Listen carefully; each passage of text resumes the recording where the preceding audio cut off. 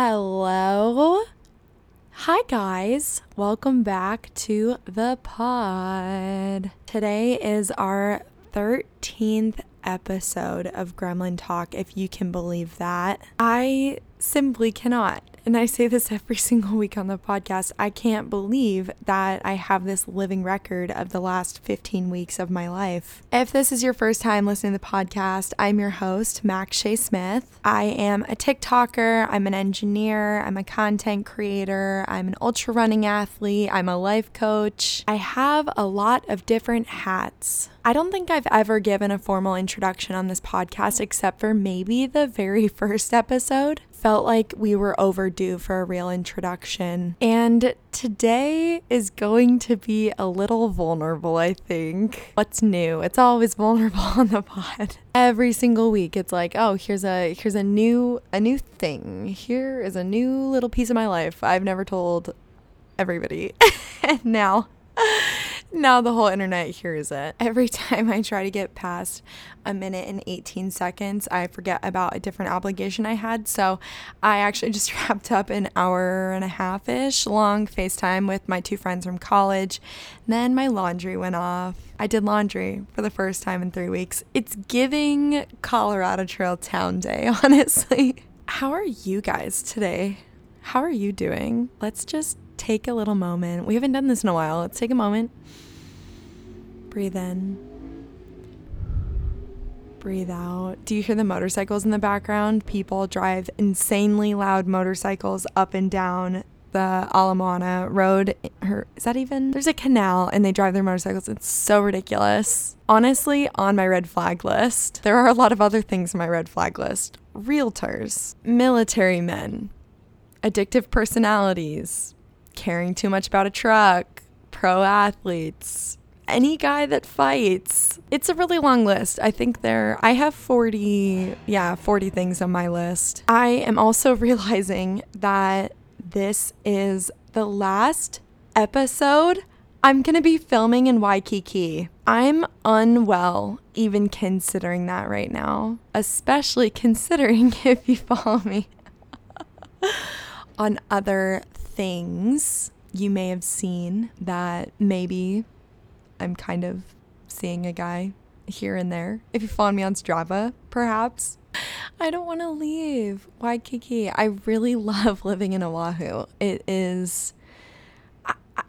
I'm so grateful for this period of my life. I feel like I have gotten to get a ton of rest from the Colorado Trail. I have gotten to work on my business. I have gotten to get back into CrossFit. There's just so many things that I was missing when I was on the Colorado Trail and when I was living in my car traveling before that I now get to experience. There are a lot of things I want to talk about today, and I want to be really, really candid and vulnerable and honest because obviously on this podcast we have talked a lot about relationships and dating and setting boundaries. I would consider myself kind of an expert boundary setter at this point, honestly. It's something I work on a lot with clients, which is really, really fun. And like so nervous. I don't know why I'm nervous either. I think it's because I'm like seeing somebody kind of new who, by the way, has no social media. So he has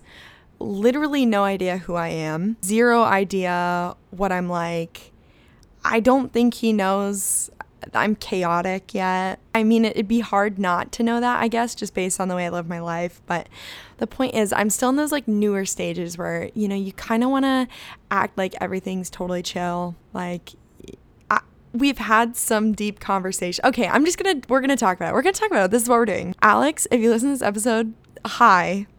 I told him I have a podcast. I'm like praying to God he doesn't listen to it. He can never find this. Okay, so as we may or may not all know, I dated my college boyfriend for 3.5 years. Prior to dating my college boyfriend, I dated my high school boyfriend for 2.5 years. I dated my high school boyfriend. We got together when I just turned 15 and then broke up freshman year of college. I was single for like 2 to 3 months. And in that time, like, I never really got to practice singleness, you know? Like, I kind of went through like a freshman year hoe phase, just live, laugh, loving in male validation, which is kind of all you grow up in, especially as a woman. It's like your world is supposed to revolve around male validation, and I didn't really learn that until I was in college. So yeah, I went through my own little hoe phase, whatever, and then I started dating my college boyfriend. And my college boyfriend, he's great. His name's Zach. Again, I talk about him all the time. He's like one of my best friends now. And I didn't have the awareness or knowledge that I do now to understand why that relationship worked for so long. I guess like worked maybe isn't the right reason, because I think a lot of it was really healthy, but then there was a lot of it that was codependent. And when you have an anxious attachment style like myself, you tend to fall into codependent relationships, or you fall into like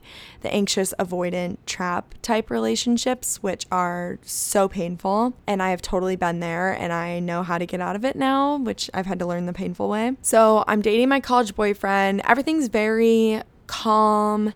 He was so baffling because he, you know, when you come from a household where sometimes you can't fully predict a parent's emotions. So I had a parent who would kind of like snap just off the cuff, and I grew up fearful of that snapping. So I really don't like when men get upset. Like that is a huge thing for me. When men are upset, it makes me so uncomfortable. I'm like sweating, like crawling out of my skin. I don't like when men get upset. I guess angry is different than upset, because upset encompasses like a lot of emotions, but specifically anger, like rage, is just utterly terrifying to me. I actually was kind of seeing this one guy who would use anger and rage to kind of like belittle or like scare me, and it was so unattractive that it was like, okay, dude, like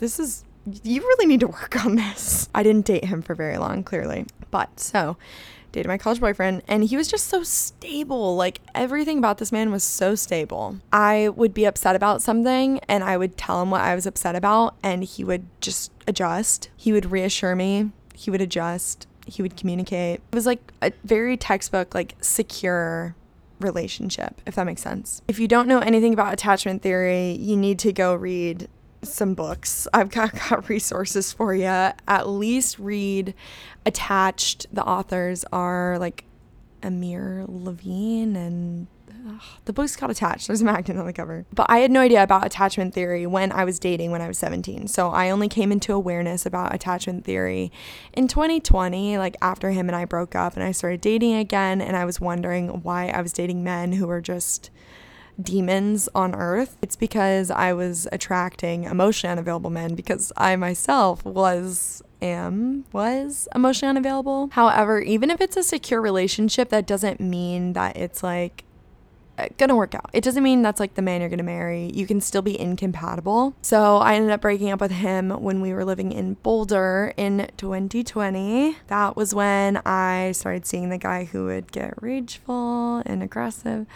And then dated him for about a month, moved to California, swore off men for 6 months, because the guy who would come at me with a lot of anger definitely had an avoidant attachment style, and it was so toxic for me. Like I never know where we stood. There was just a lot of underlying stuff there that was not conducive for my own attachment style. And I had no idea I had an anxious attachment style, because basically growing up, like my entire life, I could have cared less about a guy liking me. This is getting convoluted. In high school and stuff, I just remember like talking to a bunch of guys and not really having any real attachment to whether any of them liked me or not. And then I started dating my high school boyfriend, and my parents got divorced while we were dating, which causes just all kinds of, I have the most weird views of marriage now. But somewhere along those lines, and I'm pretty sure it's my parents' divorce, I kind of fell into this anxious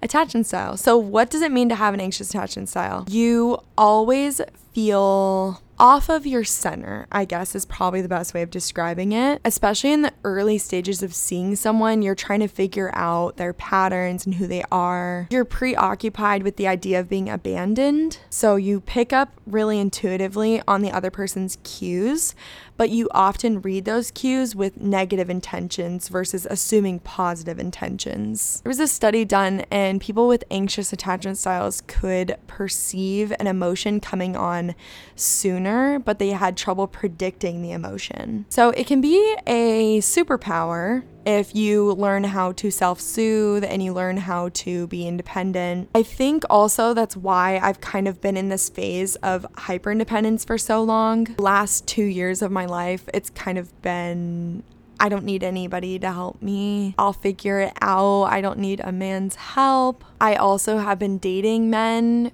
who are not reliable. And I've talked about this on previous episodes too, and I think it's my communication style because I love to just be very playful and mess around. I don't take people too seriously, and it's not a problem because I think you should approach dating playfully. However, you shouldn't read into someone's inconsistency as like part of the appeal. Like, it's one thing to be consistent and playful. It's another thing to be inconsistent. And consistency looks like a lot of different things. So something I have been learning as I've started to move into a healthier dating phase. It was a couple months ago that I was seeing this guy. We were in like a true situationship. Like, he was not able to provide commitment for me, and that wasn't a problem for me because I didn't actually want commitment. I thought I did, but I was not ready to be in any kind of relationship with someone. So I ended that situationship, and I kind of came to the realization that I needed to look for health. I knew what health looked like. I had an awareness of secure attachment. I had an awareness of my own attachment style. And I knew that I needed to be ruling out people who were not consistent and who were not looking for the same things as me and who didn't have serious intentions. I've talked a little bit about my Hinge experience on this podcast. You guys have seen the messages, whatever. But around February, March, I kind of started seeing this guy. Not seeing him, but like we messaged on Hinge for like a whole month before I was like, oh wait, he's like actually kind of funny and cool.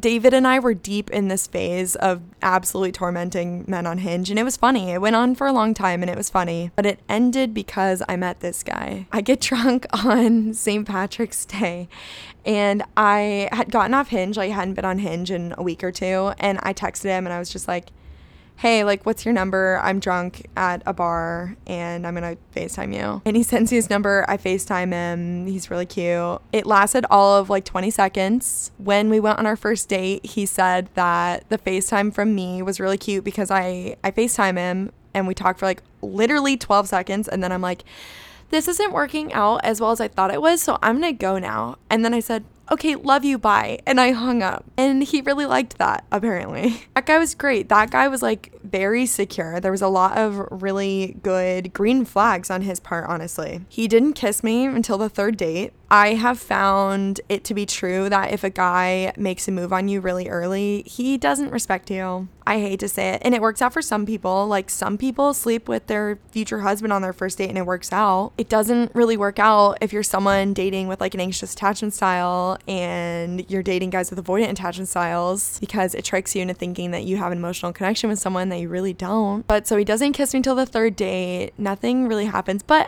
in the back of my mind, I did have some, I had some concerns. Specifically, he wouldn't answer my calls. I was traveling a lot. Like, every single weekend I was somewhere. And this is probably a sign to everybody that I wasn't ready for a relationship, right? I wasn't ready to commit to anybody, but I was trying. I was putting myself out there. I was dipping my toe in the pool of commitment, all right? So I go to Sacramento a weekend, I go to Zion for a weekend, I go to Boston, I go to Gart Games. And in this time, I'm not on my phone a lot, and he would disappear as well on the weekends. So he would text me pretty consistently through the week and then just completely disappear. And him and I talked about it, and he was like, yeah, I'm just like out with my friends. Like, I'm just like having a good time. And that's fine. That's fine if you don't want to be on your phone. But it was just very, like, he would just completely drop off the face of the earth. Like, it was like during work hours, everything was cool. And then on the weekends, he was like, later skaters. But he was affirmative with his words. He was able to communicate his emotions really well. He had a lot of really long long-term friends, like friends from kindergarten. I think his roommates were literally his best friends from kindergarten. There were a lot of green flags is the point here, but there was something in the back of my mind that was thinking, I don't think this guy is quite ready for something serious, and serious is a hard word to pin down because that's not even really what I was looking for. I just didn't want to just sleep with anybody anymore. I was looking for like a deeper emotional connection with another person. And looking back now, I'm like, dude, if I could do things differently, I think I would have I think I would have gotten into a situationship with him, but obviously I didn't really know that the way my life was going to pan out. Like, I didn't know I was leaving, right? Like, I didn't know I would be leaving the state. I didn't know I'd keep traveling full time. So it would have course corrected a lot of what's going on in my life currently, probably for the worst. I probably would have moved to Santa Monica, stayed at my job longer, whatever. So lots of green flags with this man, but I had a feeling, and I'm going to tell you what I did. And I hope he never hears this podcast. He follows me on TikTok, but I have real doubts that he listens to the pod. So he doesn't have a lot of social media. He had a private Instagram with like 3 posts on it. And he did have a green flag in that he was following the same amount of people that he was followed by. I think like the 1-to-1 ratio is kind of golden, but it was private and I just didn't want to let him into my life like that. Again, another little sign from my intuition that he probably wasn't the right guy. So I do a thing. And when I tell you this thing that I did, I want you to know it didn't come organically from my brain. Okay, I found this on TikTok. Tess, my roommate now, sends me a TikTok and it's like, oh, this guy, I thought my ex had no social media. And then I looked on his Venmo and I backtracked to his real social media and I found his girlfriend. And like there was a long line, but the point here is Venmo is a powerful tool. Venmo is a tool that gets shit done. The fucking FBI better be using Venmo. So I'm like, oh shit. My stomach dropped. I was like, oh my God, I need to look this man up on Venmo. And I go on his Venmo. Keep in mind, this is like March, April-ish. I go on his Venmo. What do I find? I didn't know the name of his ex-girlfriend. Like, I had no way of tracking her down. Like, I had no idea. All he had told me is that he was dating his college girlfriend for a long time as well. So he was dating his college girlfriend for 5 years. I didn't have any information about who she was, where she lived, like why they broke up. I didn't ask anything. I didn't want to know anything. So immediately, because I didn't have to go back very far in this guy's Venmo, I see transactions with a girl and it's pretty clear that it's his girlfriend. And they're really sweet, actually. Like, it almost made me like him a little bit more. But basically, I looked on his Venmo and it was like late December. He was like sending her money still for like nice things. Like, I think it said like morning pick me up. Like, he sent her money for coffee, you guys, at the end of December. And then there was another thing, and it was him sending her money for a turkey trot registration. Okay, like, this is fucking serious. But so I'm sitting here and it's March, April, and I'm doing maths. I'm doing quick maths. I have a degree in chemical engineering, okay? I can do differential equations. I can put some 2 + 2 together on this. And I start realizing he had probably broken up with his girlfriend like 3 months before. I went on her Venmo, of course, because I'm a good sleuth. And she had sent one of her friends money like early February, and it said, like, men are the worst. And there was another thing. It was like therapy, like 1 of 4, Mexico. Like, I'm not proud of any of this. And I did it because I felt a thing. I knew in my heart that there was something going on, and I figured it out. But I didn't do a crazy girl thing. I didn't go to him and say, I looked on your Venmo, like, you and your girlfriend are like, I didn't confront him. No, because that's not what we do, girls. That is not what we do. 1, because then you can't catch him in a lie. I have dated some pretty serious liars and manipulators in the last 2 years, so don't come to him with your evidence, okay? See what he can organically postulate. So this guy and I go on a 4th date. Date's going well. We're walking around in Malibu. He starts kissing me, and it just felt like the energy was different than it had been before. He was a little more like handsy, and I got really panicky because here we go. I definitely do have somewhat of a fear of physical intimacy with men. And I've thought about this a lot, okay? I used to not be like this, but then I started realizing that I was sleeping with people who were hurting with me, they weren't. They were just hurting me. And so I came up with the rule of only sleeping with people who care about me. But regardless, the energy had changed. And I was like, oh my fucking God, like this guy's just trying to sleep with me. So I pull away really abruptly and I'm like, and I look up at him because he's like 6'3", because he's beautiful, right? He's a really good looking man and he's really tall. So I look up at him and I'm like, what are your intentions? And what he says, that's a good question. And my heart just dropped. I had so much hope for this guy. Like there were so many things about this guy that were so secure. Like I think the timing was bad. And I think, in like a year and a half, he'd probably be like a really great boyfriend. But he just wasn't ready. He had spent 5 years of his life. I found out more info that him and his girlfriend were long distance. He was driving up to see her a lot. Basically, he was spending his early 20s like giving his life away to this girl. And so now he was in the phase where he just wanted to have something casual and hang out with his buddies and not have a real commitment to anybody. And there's a good amount of irony to this because I felt like the stage that this guy was in was the stage I was in, a year and a half prior. So he tells me, I'm not looking for anything serious, but I'm really confused because I really like you. And I was like, yeah, I know. And I told him that's not really what I'm interested in. I just got out of a situationship. I'm not really interested in jumping into another one. And he, of course, was really kind and considerate because I think he's a good guy. He's just not in a good phase of his life right now. And, this is so... I do this thing where I talk too much. So this is a problem. When something happens and it's kind of awkward, my solution is to just talk. It's gotten me into a lot of trouble before. I have accidentally made some guys very upset with me because I give them too many details. So, I kind of told him I basically explained the prior year and a half of dating. And I was like, oh, yeah, I guess I'm telling you all this because I don't really think I'll see you again. He was like, you don't think you're going to see me again? It's like, no, I really don't, dude. And I was correct because I haven't seen him. I was not lying. When I was leaving Santa Monica for the last time before my road trip, I did text him WYA and then blocked him immediately. I was drinking and it was just, I just wanted to see what would happen. That's what gets me into trouble most of the time is, I'm torn between this wanting to be healthy and committed and involved with someone, and then my life is so transient right now that I tend to do things that don't align with that. So, me texting this guy WYA, me seeing my situationship one more time before I left. Like it's kind of toxic, but also it's just kind of human. And yeah, so I left Los Angeles and I decided I was going to be health. I was going to work through my relationship stuff, which is what I had decided a year and a half prior. And that was how I built the skills to get to where I am with my awareness, my communication. Like, as shitty as it is, I had to go through all of these situationships and these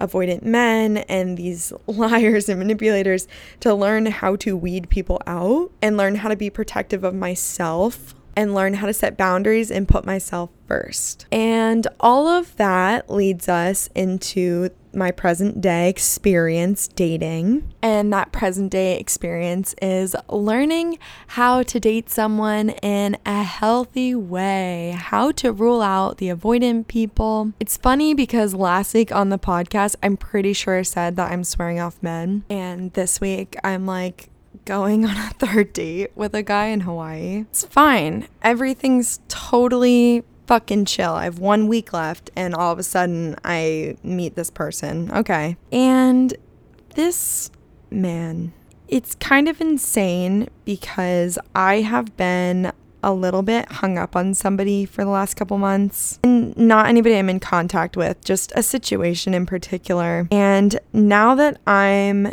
experiencing this new dating dynamic, this new relationship, I'm realizing all of the pitfalls and the emotional toxicity in the person that I was hung up with, because there was a really long time that I didn't let this person into my life more, because I was like, I think he's avoidant. I think he's not ready. I think he's emotionally unavailable. But I really hadn't yet experienced the benefits of dating someone who is just so fucking secure. And now that I'm even in the presence of health, I'm like, why would I ever go back to the avoidant game type thing? So what does it look like seeing someone who is both emotionally available and secure? First of all, it's fucking shocking. He's just so calm. And I mean, I have done my own inner work with a lot of my anxieties and triggers, and I feel like emotionally I'm in a really rock solid place right now. But you can be rock solid on your own, and then the second you're involved with something romantically, you can get really thrown off kilter. And as much as I'm still working through these attachment issues, I'm able to self-soothe a lot better, because I just know that this guy is solid. I hardly know him. I've known him for like 4 days, and I just kind of trust that he is who he says he is. He was baffled when we had the conversation of, well, I'm fearful of physical intimacy with men because when they get what they want, they leave. He was baffled, okay? And this is really what solidified the secureness in my mind. He said, it usually takes me a while to warm up to people physically. And he even said, like, sometimes like too long, like it's a little like, dude, like, come on. And that is so secure, okay? Like, secure people do not take physical and emotional intimacy lightly. They don't separate the two. They don't just sleep with people to sleep with people, which is also why I stopped letting myself be physically intimate with people I wanted more from, because there was an inkling in my mind that if you are able to separate those two things so succinctly, you're not emotionally available. And I finally have met a man who confirms that, and it's mind-blowing, frankly. He kind of just says what he thinks. He gets a little nervous, but he's not overly afraid of rejection. And I catch myself I will not offer any more information than he gives me. So when we initially had the conversation of, well, what are we doing? Like, I'm leaving Hawaii in a week. I wasn't really willing to be the one to put my 2 cents out there first.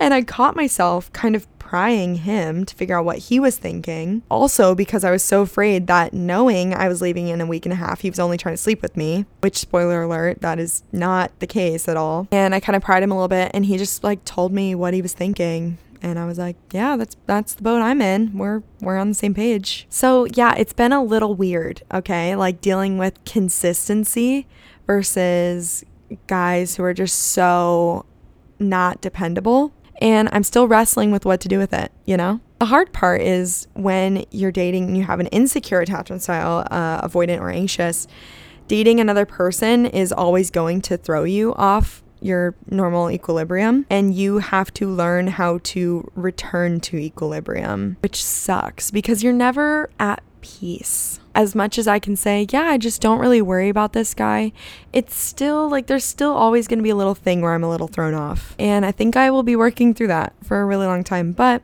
we're doing the work, and we're doing it with awareness, which is really important. And this also kind of ties into me working as a life coach at the moment. I am learning that to be a good life coach, I need to be really diligent about taking care of myself. Life coaching is a lot of energetic work, and when I show up to session, I want to be centered. I want to be grounded. I want to be fully present. I want to be in a headspace to be a good listener for my clients. And starting a business and being a coach and making this part of my livelihood means that I need to be even more diligent than I was before about who I'm dating, because they have the potential to affect my business and my clients. And it's so funny because all I have been seeking is the ability to protect myself for so long. The ability to put what I want first, and the ability to set good boundaries. And it's so funny that I feel like right now I'm being triggered, but also given the opportunity to actually put my money where my mouth is on these topics. Like, yes, I can be cautious and let someone show me who they are